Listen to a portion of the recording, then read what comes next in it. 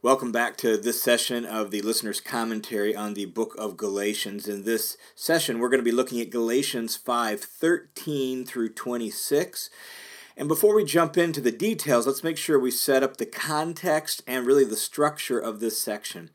In chapter 5, verse 1, Paul really concluded the preceding paragraph with the words, "It was for freedom that Christ set you free. Therefore, stand firm and don't be subject again to a yoke of slavery." So that's how chapter 5 began.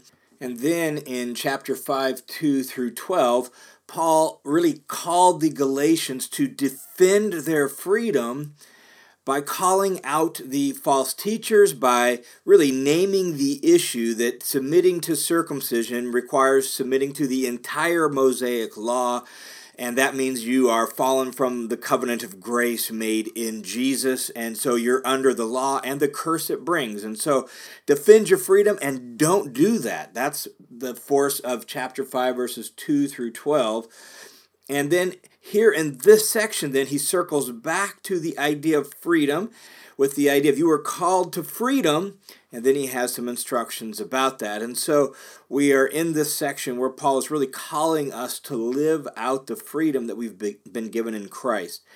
This section, 5:13 through 26, really has three main parts to it. Part 1 is 5:13 through 15, and the major idea there is, even though you are free in Christ and you're free from the law, that doesn't mean you can do whatever you want. He says, don't turn your freedom into an opportunity for the flesh. In fact, freedom in Christ leads to loving like Christ. That's the main idea of part 1. Then part 2 is 5:16 through 24, where Paul calls us to walk by the Spirit. And the major idea in context there is that the way to not turn your freedom into an opportunity for the flesh is to walk by the Spirit. That's how you do that. That's how you learn to love like Jesus and live like Jesus, is you walk by the Spirit. So part 2 is all about walking by the Spirit and the kinds of character traits that leads to. And then part 3 is really just a wrap-up section. It's 5:25 and 26. That's a wrap-up section that really comes back to, and therefore, since we're Spirit people, we need to live by the Spirit, and that means we need to live in a relationship with one another that's not challenging and boastful and envious of one another. Here's the thing I really want us to notice in the way this structure works before we look at the details. In part 1, Paul has called us to serve one another, love one another. And in part 3, the wrap-up section, he calls us to live together in a one another context that's not challenging, boastful, or envying. And what I want you to hear in that structure is, in the middle, the walking by the Spirit part, the familiar part, where it talks about the fruit of the Spirit, and all of that is surrounded by two little sections that have to do with one another. That's very important to notice because it reminds us of the community aspect of walking by the Spirit and the community aspect of the fruit of the Spirit. And so while the fruit is obviously personal, it's not individual, that the fruit of the Spirit is going to manifest itself in relationship with others. There will be a one another component to it. That's very important, and the whole structure of this makes that very clear. All right, with that then, let's jump into the details of this section, beginning with part 1, where Paul calls us to not use our freedom as an opportunity for the flesh. Notice what he says. 5:13 begins like this: for the logical connection really with the preceding context, and that's why it's so important we looked at that context and be reminded that Paul is talking about freedom and calling us to defend our freedom and to live out our freedom. For, he says, you were called to freedom, brethren, only do not turn your freedom into an opportunity for the flesh, but through love serve one another. Notice that the opposite of turning your freedom into an opportunity for the flesh is serving one another. Again, this community aspect, this one another context for not living out the flesh, but eventually where he gets to is living by the Spirit. And so you were called to freedom. You're free in Christ. Just don't take that freedom and turn it into an opportunity for the flesh. If you haven't listened to the preceding session where we talked about the meaning of flesh and spirit in the Apostle Paul, that's very, very important to understanding this whole section that we're looking at in this session. And so if you haven't done that, you should pause right now, go back and listen to that to make sure you understand those terms, because there's a lot of popular level misunderstanding of what Paul means by flesh and spirit. And so you need to make sure you're clear on that to hear what he's saying. The flesh is the fallen way of doing life. And so you're free in Christ, which means you're free from the Old Testament law. You've been set free from that. That covenant's day is over. Its job is done. You're free in Christ. But being free in Christ doesn't mean you're free to do whatever you please, whatever you feel like, whatever you want. It means that you now have a new ability to live the way Jesus wants you to live, and that shows up particularly in loving one another and serving one another. So through love, serve one another. That is how Paul wants us to live as a church, as the people of God. Verse 14 goes on and says, "For the whole law, the whole Old Testament law, is fulfilled in one word," or one statement is the idea. The whole Old Testament law is fulfilled in this one statement: you shall love your neighbor as yourself.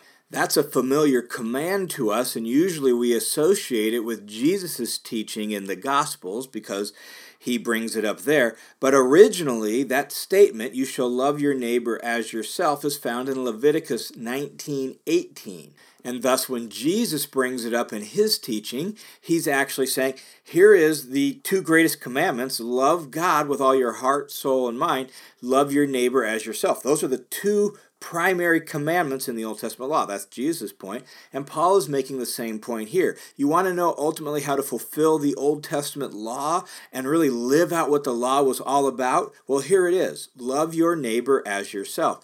And it makes perfect sense. When you read through so much of the Old Testament law, it's giving instructions for how to live in relationship to your fellow Israelites, your fellow Jews, your fellow people of God. And thus, this statement is really at the heart of the Old Testament law. And so for Jesus, as well as for Paul here, this sentence, love your neighbor as yourself, is a key command, the key command in the Old Testament law. So if you're really interested in fulfilling the law, do this. Don't live however you want. Don't fulfill the flesh. Love your neighbor as yourself. Verse 15 then comes and says, here's a specific application of that: if you bite and devour one another, seeming to mean if you bicker, if you fight, if you criticize, if you gossip, if you condemn. That seems to be what he's getting at, this idea of just kind of consuming each other, picking at each other, biting with each other. Take care, he says, lest you be consumed by one another. And the idea seems to be in the theological problems that are affecting your church. There's leading to backbiting, there's leading to gossiping, there's leading to saying negative things about each other. Take care lest you be consumed by one another. What does he mean by be consumed by one another? I suspect he's getting at the idea that this kind of fight, this kind of biting, your church is so young that you're going to destroy the church, and there will be no church left in your town if you keep acting this way. So don't do that. And I think we've all seen that happen even in modern times in our own context, where infighting and bickering and arguing and criticizing and turning into rival parties who have different preferences in the church, and all of that, how that just destroys a church. And Paul's like, that will lead you to be consumed by one another. And so your freedom in Christ means you can't live however you want. What your freedom in Christ should lead you to do is to love one another like Christ loved you. That's the point. All right, now how are you going to do that? How are you going to be able to not turn your freedom into an opportunity for the flesh, but actually love and serve one another like Jesus did? Well, you're going to do that, he says, by walking by the Spirit. And so verse 16, as we move into part 2 of this section, says, but I say to you, walk by the Spirit. Now, I wouldn't take that but at the beginning of that sentence as a strong contrast. It's more of a general connective in the sense of saying, now I say, or so I say. This is how you're going to do this. This is how you're going to take your freedom and use it wisely and rightly to honor Jesus and love one another. You're going to do that by walking by the Spirit. when he says walking by the Spirit, again, you need to make sure you've listened to the preceding session about flesh and spirit so you understand what's really getting at here. But technical note on that command, walk by the Spirit. That's a command, and that word walk is in present tense in Greek. And here's what that means. The present tense, when you get into a command structure like this, the present tense indicates not so much the time of the action as the kind of action.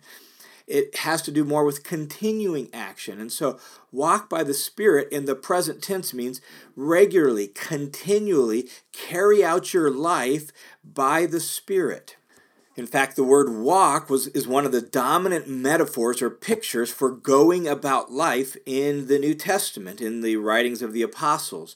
And the reason for that was because they didn't have cars. They were a walking community. If you wanted to go to the market, you walked. If you wanted to go to the gymnasium, you walked. If you wanted to go to the bathhouse, you walked. That's how you got everywhere. So to walk meant to go about your life, to carry out your life.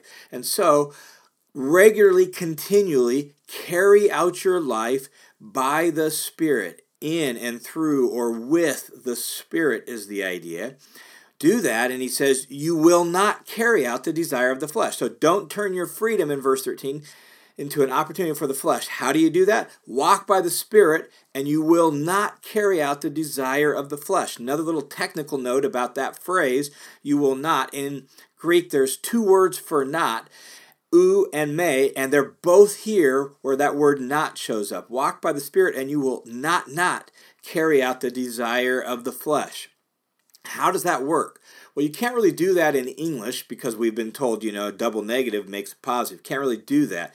But in Greek, to put two nots side by side like that essentially emphasized the point. It made it more certain and more definite. And so what Paul is really saying is, walk by the Spirit, and you will most certainly not carry out the desire of the flesh. If you go about your life in partnership with God by His Spirit, attached to God by His Spirit, you will definitely not carry out the desire of the flesh, of the fallen way of doing life that leads to bickering and fighting and comparing and all that stuff that he described in verse 15. Why is it that if you carry out your life in partnership with the Spirit, you won't carry out the desire of the flesh? Well, verse 17 gives the answer to that question. It says this, for the flesh sets its desire against the Spirit, and the Spirit against the flesh. In other words, the Spirit and the flesh are two different modes of living, two different ways of doing life that have two totally different sets of desires. And so if you're carrying out your life in partnership with the Spirit, your desires, your aims, and your ambitions are going to be increasingly and continually and progressively different from the aims, desires, and ambitions of the flesh. And thus, if you walk by the Spirit, you're not going to be carrying out the desires of the flesh because your very sets of desires and your very aims and ambitions are going to be the Spirit's aims and ambitions, and thus you won't fulfill the desire of the flesh. So, the flesh has a set of desires that's against the Spirit. The Spirit has a set of desires that is against the flesh. They're two different ways of doing life, as he says then in the second half of verse 17, for these are in opposition to one another, so that you can't do the things you please. So your freedom in Christ doesn't mean you can do whatever you want. Your freedom in Christ doesn't mean you can do whatever you please. That's not the point of the freedom in Christ. Your freedom in Christ is intended to set you free from the flesh and all that goes with it so that you can walk by the Spirit and you can actually live the way God intended you to live, designed you to live from the very beginning. And so the flesh, its set of desires, is opposed to the Spirit and the Spirit's desires. And the Spirit's desires are opposed to the flesh's desires. These two different modes of living have two corresponding different sets of desires that lead to two totally different ways of life. You're not free in Christ to live however you want. You're free in Christ to live the way God wants as you walk by the Spirit. Now, verse 18 comes back then to the issue of the Old Testament law. Notice what he says, but if you're led by the Spirit, you are not under the law. The reason he brings that up is the entire context of the book of Galatians. They've basically been advocating, look, If you throw out the law, Paul, if you say the law's job is done and the law as a covenant is over, and it's no longer how God manages his people, but now he manages them by the Spirit in Christ, what you're essentially saying is it's a moral free-for-all. People can do whatever you want. What Paul says is no, there's a third option. It's not just law or flesh, it's spirit, law, or flesh. And as he's argued, the law is part of the old system, the old era, and therefore its day is done. And that's why he has argued even in chapter 4 that it essentially is sided with the flesh because it's part of the old time period. And so its day is done. So if you walk by the Spirit, it's not like you can do whatever you want, but you're also not under the law. What you're under is the Spirit. And the Spirit now is the way God is going to govern his people and help you live his kind of life. From there, in verses 19 through 21, Paul then lists off, here's the kinds of things the flesh produces. Here's the kind of things the flesh leads to. Its desires, its aims, its ambitions, its wisdom, and its supposed common sense leads to these kinds of actions. Listen to what he says. Now, the deeds of the flesh are evident. They are immorality.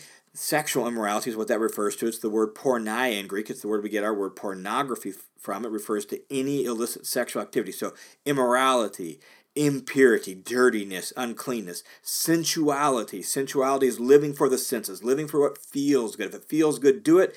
That's sensuality. That's one of the deeds of the flesh.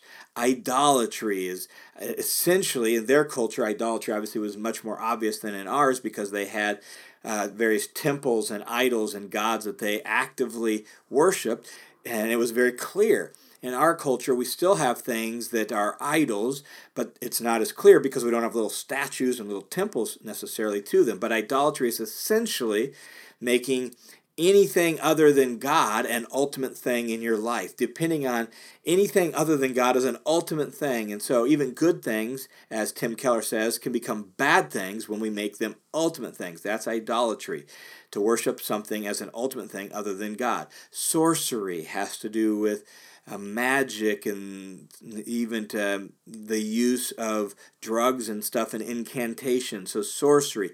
Enmities has to do with hostilities and fighting, strife, and all that wrangling and strife and arguing and bickering and grinding of gears in your relationships. Jealousy, outbursts of anger, disputes and fighting again, and dissensions, party spirit, factions. And the idea of factions is separating to various parties and then, well, I'm on her side and I'm on his side and we got our various parties. That's a deed of the flesh, and we see that everywhere where we choose sides and it gets hardened into factions and we're not going to give in.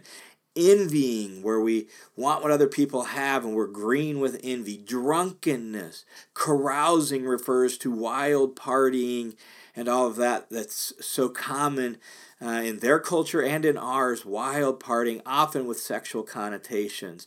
And so notice how it ends. And things like these. In other words, this is just a random sample of the deeds of the flesh. This is just a sampling of the kinds of things that the flesh produces in life. It's the kind of stuff we read about in the newspaper or on the news online, or we hear about, in social media, or we see an extended family, or we hear about on the job. This is the deeds of the flesh. This is just the kind of stuff it produces. It's obvious and it's everywhere present.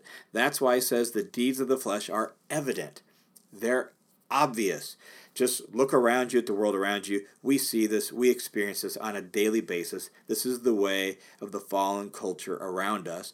And so he says, of things like these, of which I have forewarned you, just as I have forewarned you, that those who practice such things, those who do such things, practice such things regularly, this is what their life is like, shall not inherit the kingdom of God. That you can't be living according to the flesh and inherit the kingdom of God. In other words, the kingdom of God essentially is God's rule or God's reign, and Paul's point is you still have to be God-governed in order to be part of God's kingdom and to experience the blessings of the kingdom. It's just that the way God governs his people now is not the Mosaic law, it's the Spirit himself. And the Spirit now is going to help us actually fulfill what the law always dreamed of, to become the kind of people the law always wanted. And so you still have to be God-governed to be saved. Now, from there, he turns to the fruit of the Spirit, and this is a little bit more familiar to us. Verse 22, the fruit of the Spirit is, notice, here's what the Spirit produces. When you walk by the Spirit, this is the kind of stuff that is going to be produced in you from the inside out. It's fruit. And fruit is something that is grown. It happens from the inside out, from the character of the tree, right? As a good tree produces good fruit, Jesus said. Well, how do we become good trees who produce good fruit? It happens by walking by the Spirit. In fact, it's very important here to notice that the fruit is not a command. The command in context is walk by the Spirit. Now, in other places in Paul, he commands the kinds of things that he's going to list off as the fruit. But here, the command is walk by the Spirit. That's the basic Christian command. If we're going to keep all the other commands that Paul or the other apostles teach, it presumes that we are walking by the Spirit. That's what we have to do in order to become the kind of person who can do these things. So, as we walk by the Spirit, he produces fruit in us and through us. What is the fruit? Well, again, he lists off some of the kinds of things. Love, specifically agape love, distinctly Christian love. In other words, it's the kind of love that has the other person's well-being in mind and in heart, and is committed to doing it regardless of how we feel or regardless of what we get out of it. We do what's best for other people routinely and regularly because the Spirit has made us love, right? So love. The next piece of the fruit is joy. Notice that, joy, like genuine, real, lasting joy. Jesus said in John 15, my joy I give to you, and my joy is overflowing. I want your joy to be overflowing. John 15:11, that I've spoken these things to you that my joy might be in you and your joy might be overflowing. Jesus was the most joyful person these men had ever met. And Jesus wants to share that joy with us. He does that through the Spirit, right? Like you can't give what you don't have. So the Spirit is full of joy and the Spirit fills us with joy. So love, joy, peace. Peace is not just the absence of conflict in the Bible, it's also the presence of wholeness and blessedness. And so the Spirit produces wholeness and wellness and blessedness in us that now then affects all our relationships. Patience is next. Patience has to do with, pretty obvious to us, is having a long fuse. It takes a lot to make you angry. You become a more patient person. You don't get angry. So it's in contrast to the deed of the flesh that was outbursts of anger. Now we don't have outbursts of anger. We're a patient person. Kindness, where you will what's good for other people, is the basic idea of kindness. You want their good. You want what's best for them. Goodness, the sense again of really wanting good things and doing good things for people, is the idea of goodness, that we have this good heart that's benevolent and generous and kind-hearted. Faithfulness, where there is loyalty and dependability and faithfulness in our relationships with people. Gentleness, verse 23 begins with, and gentleness has to do with being considerate. And the word was used even of like horses that had been saddle broke, and now all that strength was under control. And so it's not being a bull in a china shop. It's not being rough. It's not having to use all your strength and prove that you're right. It's being gentle and being considerate of other people and being considerate of where they're coming from and being gentle towards them. And then self-control. Strength within is the idea of the word self-control. That you have strength within yourself. You have self-control, self-discipline, and you can do what needs to be done when it needs to be done. You have control over yourself. And so he says, that's the fruit of the Spirit. Love, joy, peace, patience, kindness, goodness, faithfulness, gentleness, and self-control. And then notice how the list ends. Against such things there is no law. Notice that. He comes back to that idea of law because really of the Judaizers' accusations that, Paul, if you throw out the law, then it's a moral free-for-all. And Paul's like, no, it's not. The Spirit will produce this kind of fruit in you, and guess what? The law is not going to condemn you for being so loving. The law is not going to condemn you for being too joyful. The law is not going to condemn you for being patient and kind and good and faithful, right? In fact, There's no law that'll ever condemn anybody for these traits. This is the kind of person that the Old Testament law always dreamed of making, but was incapable of doing because of the weakness of our flesh. And so now, by the power of the Spirit, we become the kind of person that the Old Testament law always dreamed of producing, but wasn't able to because of the weakness of our flesh. And so against such things there is no law. And so he ends this part 2 with saying, now those who belong to Christ Jesus have crucified the flesh with its passions and desires. We don't live by the flesh. We've crucified the flesh. Notice that. Crucified. We've put it to death. Have crucified. Notice the tense. It's an accomplished fact. It's an action that was done in the past with continuing effects in the present. We have accomplished fact, crucified the flesh with its passions and its desires. And we don't live for those aims. We don't live for those desires. Those don't define us anymore. That's not who we are anymore. We are spirit people, and we walk by the Spirit because we've put to death the flesh, the fallen way of doing life that's so present and prevalent in the world around us, and at times we feel within us. That's not who we are. We've put that to death. All right, now the final chunk of this whole section is verses 25 through 26, the wrap-up section where he says, if we live by the Spirit, let us also walk by the Spirit. Let's just clarify the difference here. He says, if we live by the Spirit, and the word live there is not the way we carry out our life. It's that we've been brought to life by the Spirit, that God in Christ has poured out His Spirit within us, and now we have new life. That's the idea. If we have been brought to life by the Spirit, speaking of our regeneration, speaking of our new birth, being born again, that we've been given brand new life by the Spirit, and the word if at the beginning of that, there's two different words for if in Greek. This particular word is the word that has more the force of sense in this construction. And so if we live by the Spirit, and we've been brought to life by the Spirit, let us also walk by the Spirit. That's the carry out your life part. And so since we've been brought to life by the Holy Spirit, let us carry out our life in partnership with the Spirit. That's what verse 25 is saying. And then verse 26 says, and let us not become boastful, challenging one another, envying one another. Let us not do all those things that lead to biting and devouring and consuming one another. And notice again the one another context. And so the fruit of the Spirit that's listed off here is personal character traits, but they're not individual character traits. They have community effects, right? They're going to affect the way we live with one another. If you're loving one another, you're not going to be boastful, challenging, and envying one another.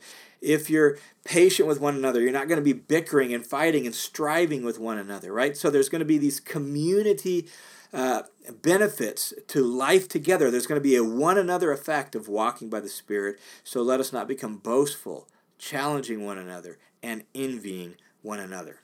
So the way to live out your freedom in Christ responsibly and wisely is to walk by the Spirit.